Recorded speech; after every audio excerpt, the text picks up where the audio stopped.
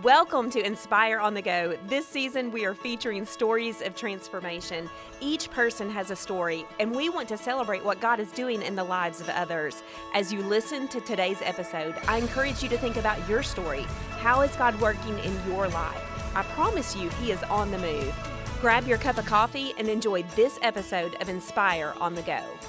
Hey, sweet friends, it's Andrea. I hope that your day is off to a great start. I am so excited to come to you today with a new episode with my sweet friend, Laurie Orman. We are sitting in your house, Laurie. Thank you so much. Well, thank you so much for asking me to do this, and it's great to have you here in my home this morning. I wish all of you could just look around and see this beautiful home, and we have worship music going and a cup of coffee. It's a great way to start the day. I'm in town here in Bentonville, which I love, Northwest Arkansas. I spoke at your church last night, and we just had a time of worshiping the Lord together. And so thank you for the invitation, and thank you for allowing us to come into your home and to record this podcast. Well, absolutely. It's good to have you, and we so enjoyed you speaking last night. Oh, God is good. God is He is good. So you are on the Inspire team, and you've been a part of that team from the very beginning, right? Yes. We were just absolutely. reminiscing about that. Time goes fast, and I'm just blessed to be part of it. It's a great conference, and I see the Lord using it in the state, and just glad to be a part of such great things. I love that. Well, tell us about you. Tell us about your family. Just a little bit about Laurie Orman. All right. Well, I was born and raised in Camden, and I was the only child, and I went to Ouachita. Graduated from there with a degree in art education. Moved to Fayetteville and taught in Northwest Arkansas. Met my husband here at a church in Fayetteville. And we have been married for almost 18 years. And we have a 16-year-old named Emily. And we have a 14-year-old Sarah Kate. So that's just a little about me. Ever since I had Emily, I stepped away from teaching and really got involved in Bible studies at our church. And through that, I served on our Women's Ministry Council for, 4 or 5 years. And then for the past 8 years, I've served as Women's Ministry Director at First Baptist Bentonville. So. That is so exciting. And I had a firsthand look last night at your incredible team of people. I love how you have drawn so many people into the leadership process, identified their gifting, and then just empowered them to go out and to lead and serve. And so it's a well-oiled machine. Wow. And that is just definitely a result of your incredible leadership and just wonderful ladies willing to step in and help. Yes, well, I appreciate your kind words, but I always say I stepped into a really good situation because the women's ministry, over 20 years ago, was just set up really, really well. And so I'm glad that I got to, step into something that was very established. And I do have a great team of women who serve women so well, godly women who are encouragers, and I do try to spot their gifting and put them into those ministry roles. So good. Well, this year on the podcast, we're talking about stories of hope and how we all have a story of hope because of Jesus, because of our relationship with Jesus. And so we want to hear your story. Take us back to the beginning, take us back to when you met the Lord, and kind of trace His hand of faithfulness in your life. Right. Well, I was raised in a Christian home. My grandparents on both sides were Christians, and so I grew up in church from the time I think I was 2 weeks old. I was in the church nursery, and when I was in high school, I had really, really, really great youth ministers. In fact, I had 2 of them, one in junior high and part of high school, and then one my junior and senior year of high school, who were just great leaders, great teachers, and I built strong relationships with them and their wives, and was also very, very blessed to have this same Sunday school teacher from 6th grade until my senior year of high school. Wow. Which is very unusual. That is rare. And she was such a godly lady who would always she just wanted to get to know us. But whatever we talked about in the beginning of Sunday school, she would always tie it into Scripture. And it was so God that it always tied into the lesson that we were supposed to be learning that day.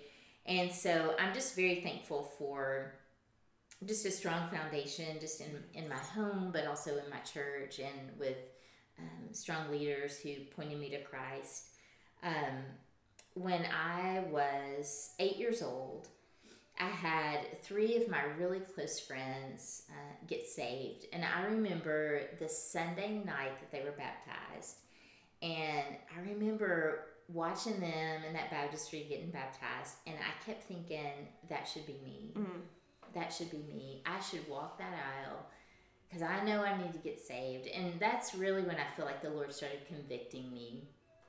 And I think I was in 3rd grade at the time. And I didn't get saved until I was 11.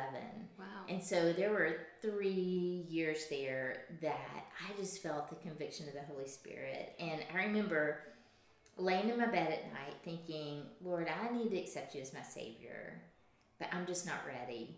And I remember from that time on, when I was 8, going to church when they would give the invitation, I hated it because I felt so convicted. And I would even hate it like at VBS or in Sunday school when it would get serious and they would like bring up salvation. And it just made me so uncomfortable. And I remember one Sunday night, my parents were visiting with some people, and a lady came up to me and she said, I was probably 9 or 10 at the time, and she said, I'm praying for you that you'll get saved. Wow. And my face turned as red as a beet, and it made me so embarrassed and so angry. And I remember just being resentful toward her. And looking back, I don't know why at such a young age I was so resistant to the Lord, but I was. And then when I was 11, we had a lay renewal at our church where I don't know that churches do that much anymore, but a church from Bossier City, Louisiana came for a weekend with our church and had a revival. And I had a teacher, and her name was Noni. She was an older lady. She's probably my age. Like looking back, I thought she was like 85, but she's probably like the age I am now. But I remember just the influence that she had and the teaching that she had. And I just thought, I got to get saved. There's no, I can't wrestle with this anymore. And so it was that weekend that I talked to my parents, and I talked to our pastor, and I got saved, I think with my parents and the pastor there. And then that next Sunday, I walked the aisle and told everyone that I had been saved. And I remember it was the biggest burden lifted. I felt like that I could just like fly because I was just so joyful and excited. And I feel like that I lost that, I guess, really even in my college days, even going to Ouachita Baptist and being around Christians. I was a good girl, but I wasn't like seeking after the Lord. I wasn't in a super close relationship with Him. But it wasn't until I moved to Northwest Arkansas, and I was really on my own. And that's when my faith became real to me. Yeah. It's like, am I going to take everything I learned growing up, and is it going to become my faith? Yes. And it wasn't until then, in my 20s, 23, 24, 25, that I really started having a consistent prayer life and reading my Bible and tithing and all of that. So that's so good. It's the reminder that it's a spiritual journey. Right. And for our listeners, as they're thinking about their journey, and I love that about sharing our stories, is that it glorifies and honors God, but it also leads us to some introspection and to some thought, like where are we in our journey? If you are resonating with Laurie's story and maybe you're in a place where you were just resistant or you are resistant to the Lord, I just hear her testimony of faith that as she surrendered to Jesus and asked Jesus to save her from her sins, there was such a burden lifted. And that is something you can do right now as you're listening to this podcast, as you confess your sin trust Jesus, his death, burial, and resurrection for the forgiveness of of your sins, and experience that new and free and full life. But maybe the other part of Laurie's story is resonating with you, is you're just thinking about how I'm not walking close with the Lord in this season, and so I need to develop those consistencies in those quiet times, because I think that brings so much joy and peace into our life as well. Right. So, yes, for sure. Love that. Well, thank you for sharing that, and I know that's been an encouragement to all of our listeners. I'm wondering about, as we just go through our journey and we have different challenging seasons, the longer we live, the more challenges we face. But tell us about a time in your life where you've experienced a challenge, or maybe you are experiencing a challenge. Well, I was just thinking back as I was sharing my testimony. A big part of my testimony is that I didn't get married until I was 32. I had to think about that a minute. I was 32. And to me, I just felt like I was an old woman. And that was something that I really, if I'm being honest, I really struggled with the Lord about that, because I was a bridesmaid so many times, went to so many bridal showers, and wanted to be married more than anything. And so even though I did struggle with the Lord, I also, I think, developed a really close relationship with him through that struggle. And I'm thankful that the Lord provided a godly husband for me, more than I had a list of what I wanted, and Steve was everything that God knew I needed. That's so thankful for that. But also just a recent struggle in my life. Almost 2 years ago, I started having really intense, excruciating pain in my neck. And I had known since I was a little girl. I remember at like age 4 or 5, always thinking, I have trouble turning my neck. My neck bothers me. And it didn't hurt, but just always turning my head to the right was always a struggle. And I remember like in college, like friends giving me a hard time about it. We laughed about it. But 2 years ago, it became like a real struggle, and I could hardly turn my head to the right at all. And I was having like severe migraines that would start in the back of my head, and just really like debilitating pain.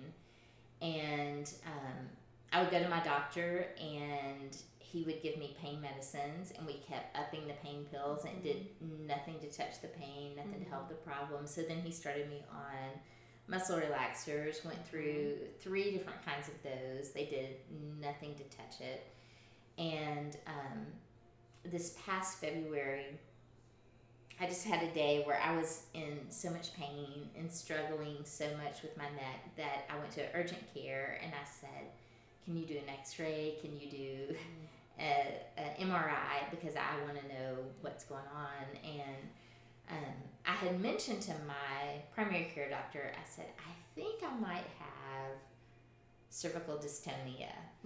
And he would always say, that's very rare. I doubt you have it. And so he sent me to physical therapy and, all these different medications. But I had the MRI and the x-ray that came back normal. And around that time, I asked my dad about my grandfather, who I never knew. He actually passed away when my mom was pregnant with me.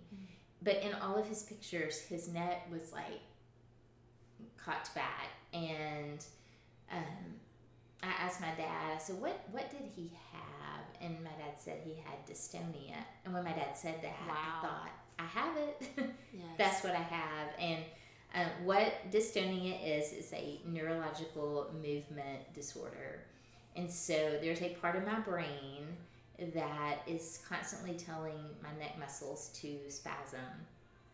And so it's just a constant struggle to hold my head straight, to hold my head up. And with that, because when your muscles are not working right, it causes pain and causes migraines and all of that. So my primary care doctor referred me to a neurologist who diagnosed me with this in March. And he said there's only one thing that we can do to help it, and that's Botox. Wow. There is a last resort surgery that I could have, but it is a last resort. But so I had a Botox treatment in April, and it did absolutely nothing to help. And I had one about a month ago, and I had 5 or 6 really good days with that. But since then, your body absorbs Botox, and it's just a matter of, getting the right doses and the right muscles at the right time. So I'm still praying that the doctor is going to, master this to give me relief. But it really has been a struggle, because when you're living in chronic pain and chronic uncomfortableness, and you can't hold your head up straight, it affects everything. It affects your walking, it affects your driving, it affects like simple tasks that I have to do around the house. And the only thing that brings relief is just to lie flat. The minute I lie down, like, it all disappears.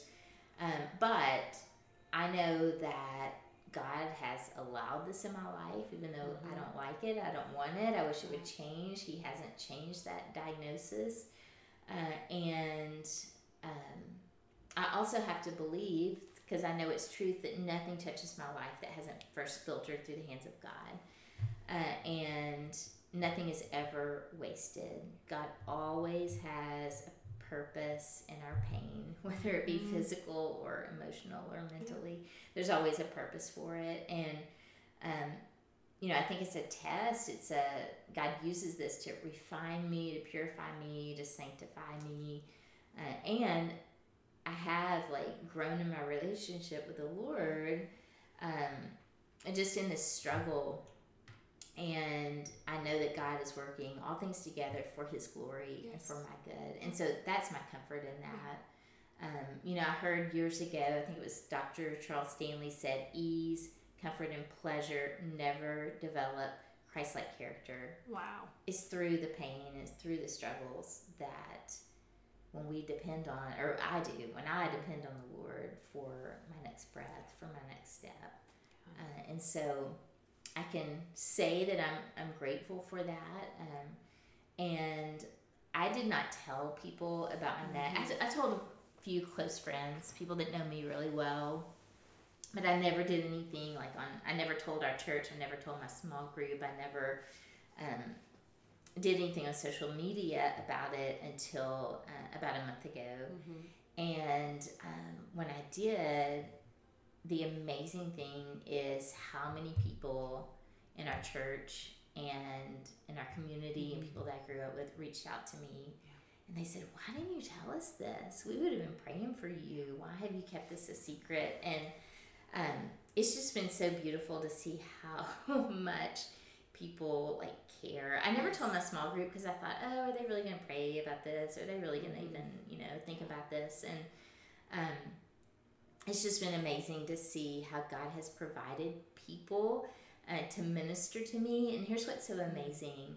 There's a lady in our church that has the exact same thing I have. Wow. Doesn't affect her neck, but it affects her eyes, mostly her mouth. She's unable to drive and things like that because of dystonia. And she has just really been an encouragement to me and sent me cards and sent me texts at just the right time. And then I also connected with a college friend of mine who has cervical dystonia. And it's just neat how I was just holding all that burden by myself, and my family, Steve just got the worst of me and my girls. But when I shared that, just the relief that I felt that people do care and people will pray, and people ask me all the time, how's your neck? And it doesn't bother me that they ask, because it shows me that they care. That's right. So. And I love that about the body of Christ and just a community of believers to live authentically and vulnerably with, and how that really, we hear it in Galatians where we're called to bear one another's burden. And, that's right. And as we do that, it just reminds us that God has a big picture plan and that He's working and He's providing exactly what we need in the moment. Yes. And so I'm so thankful that you shared. And, somebody right now may be dealing with chronic pain. And, we haven't talked a lot about that on the podcast. So what encouragement would you give them in the midst of just a long marathon kind of journey? Well, it's something, until something touches your life, you don't understand how other people feel, and I've had some really close friends that have migraines and, go to all different kinds of doctors trying to find relief. And I think it's just made me be more sensitive to other people when they are going through something, whether it's chronic pain or whether it's a trial or something really, really hard in their life. It's just made me understand better, that I can relate to them. I know what it's like to struggle. And so just having, telling people, having the body of Christ pray for you and not just hold it all in. That's so good, so freeing, and how the Lord designed for us to live life together. So we are praying for you and trusting the Lord for healing and restoration, and for however He chooses to do that. We're in agreement with that. Right. So there are 2% of people that have this go into remission. Okay. And so I'm praying that I'm in that 2%. Yes. I'm also praying that the Botox is going to work. Yes. I do think it's going to work. I'm very encouraged that it will. So. Yeah. Okay. Well, that leads us into our next question, which is just, how do you see God working in your life right now? Well, I would say just in brokenness and in sadness and in pain, leaning into Him. And our church has been through a lot of really difficult situations recently, and just realizing that the only thing we can hang our hope on is Jesus. That's right. He's the only one. And so I think He's teaching me that. Yes. Don't put your trust in man. Yeah. Don't look to your husband or to friends to be your God. Yes. Only God is God. That's right. That's such a great reminder, because I think we can get into a comfortable, easy place with God and forget that we're created by Him to be in relationship with Him, and that central relationship has to ground us, and then we're healthy and able to enjoy the other relationships. And also just to remember, we live in a fallen world, and sin is real. Yes. But praise God, sin does not overwhelm our God. He is the way maker. And so thankful for that reminder of refining and how He brings purpose to the pain. Right. So good. All right, we always end our podcast with this question. You know what's coming. I can't wait to hear your answer, but tell us what inspires you. Well, I have given that some thought, and I would say really what inspires me is knowing people in my life who, most of them older than I am, who have walked with the Lord for a long time and have a steady walk with Him and handle situations well, and people that serve behind the scenes. Not looking for a platform or a stage or for the applause of man, but just people that humbly live their life for Jesus. That's what I want to be. Yes. And so I think that's what inspires me to just love Jesus, and I want others to see a difference in my life. Yes. Well, and they do, we do, and I'm so thankful for that. I don't know about that, but thank you. And you are serving behind the scenes with Inspire Women's Conference. You're helping with the vendor area, which we're so excited. Ladies, as you come to Inspire, you're going to have a wonderful experience from the very beginning to the very end. We have the day kicking off with a party in the parking lot, which is a new feature. So come ready to just enjoy some fellowship time and worship time, muffin and mingle in our vendor area. We have Mary and Martha, Dayspring, Inspire merchandise. And so you're helping to organize all of that. So we're so excited. I'm going to throw a question at you, and I know you'll be ready for this. But what do you love about Inspire Women's Conference? Well, I love coming together with other women. And I also feel like that the speakers that we have every year at Inspire are just spot on for what I'm going through in my life. It's like they're always like speaking to me. I love connecting with women from other churches, like seeing where they're from. You know, what town are you from? What church are you from?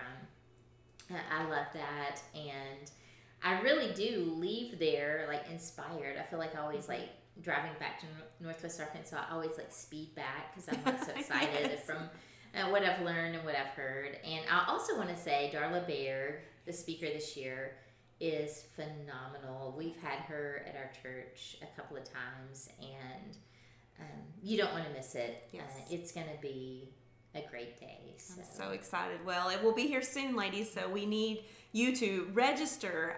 You can go online at absc.org/inspire to find out all of the details. I actually checked the numbers just yesterday, and they are rolling in. So we're going to have a great crowd.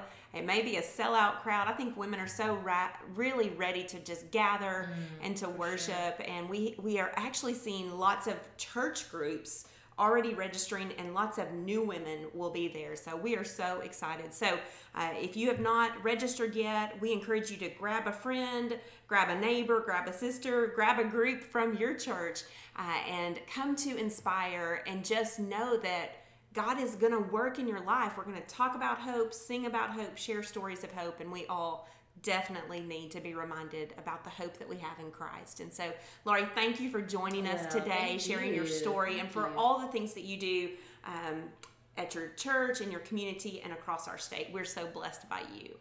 Well, thank you. Thanks for having me on here today. Absolutely.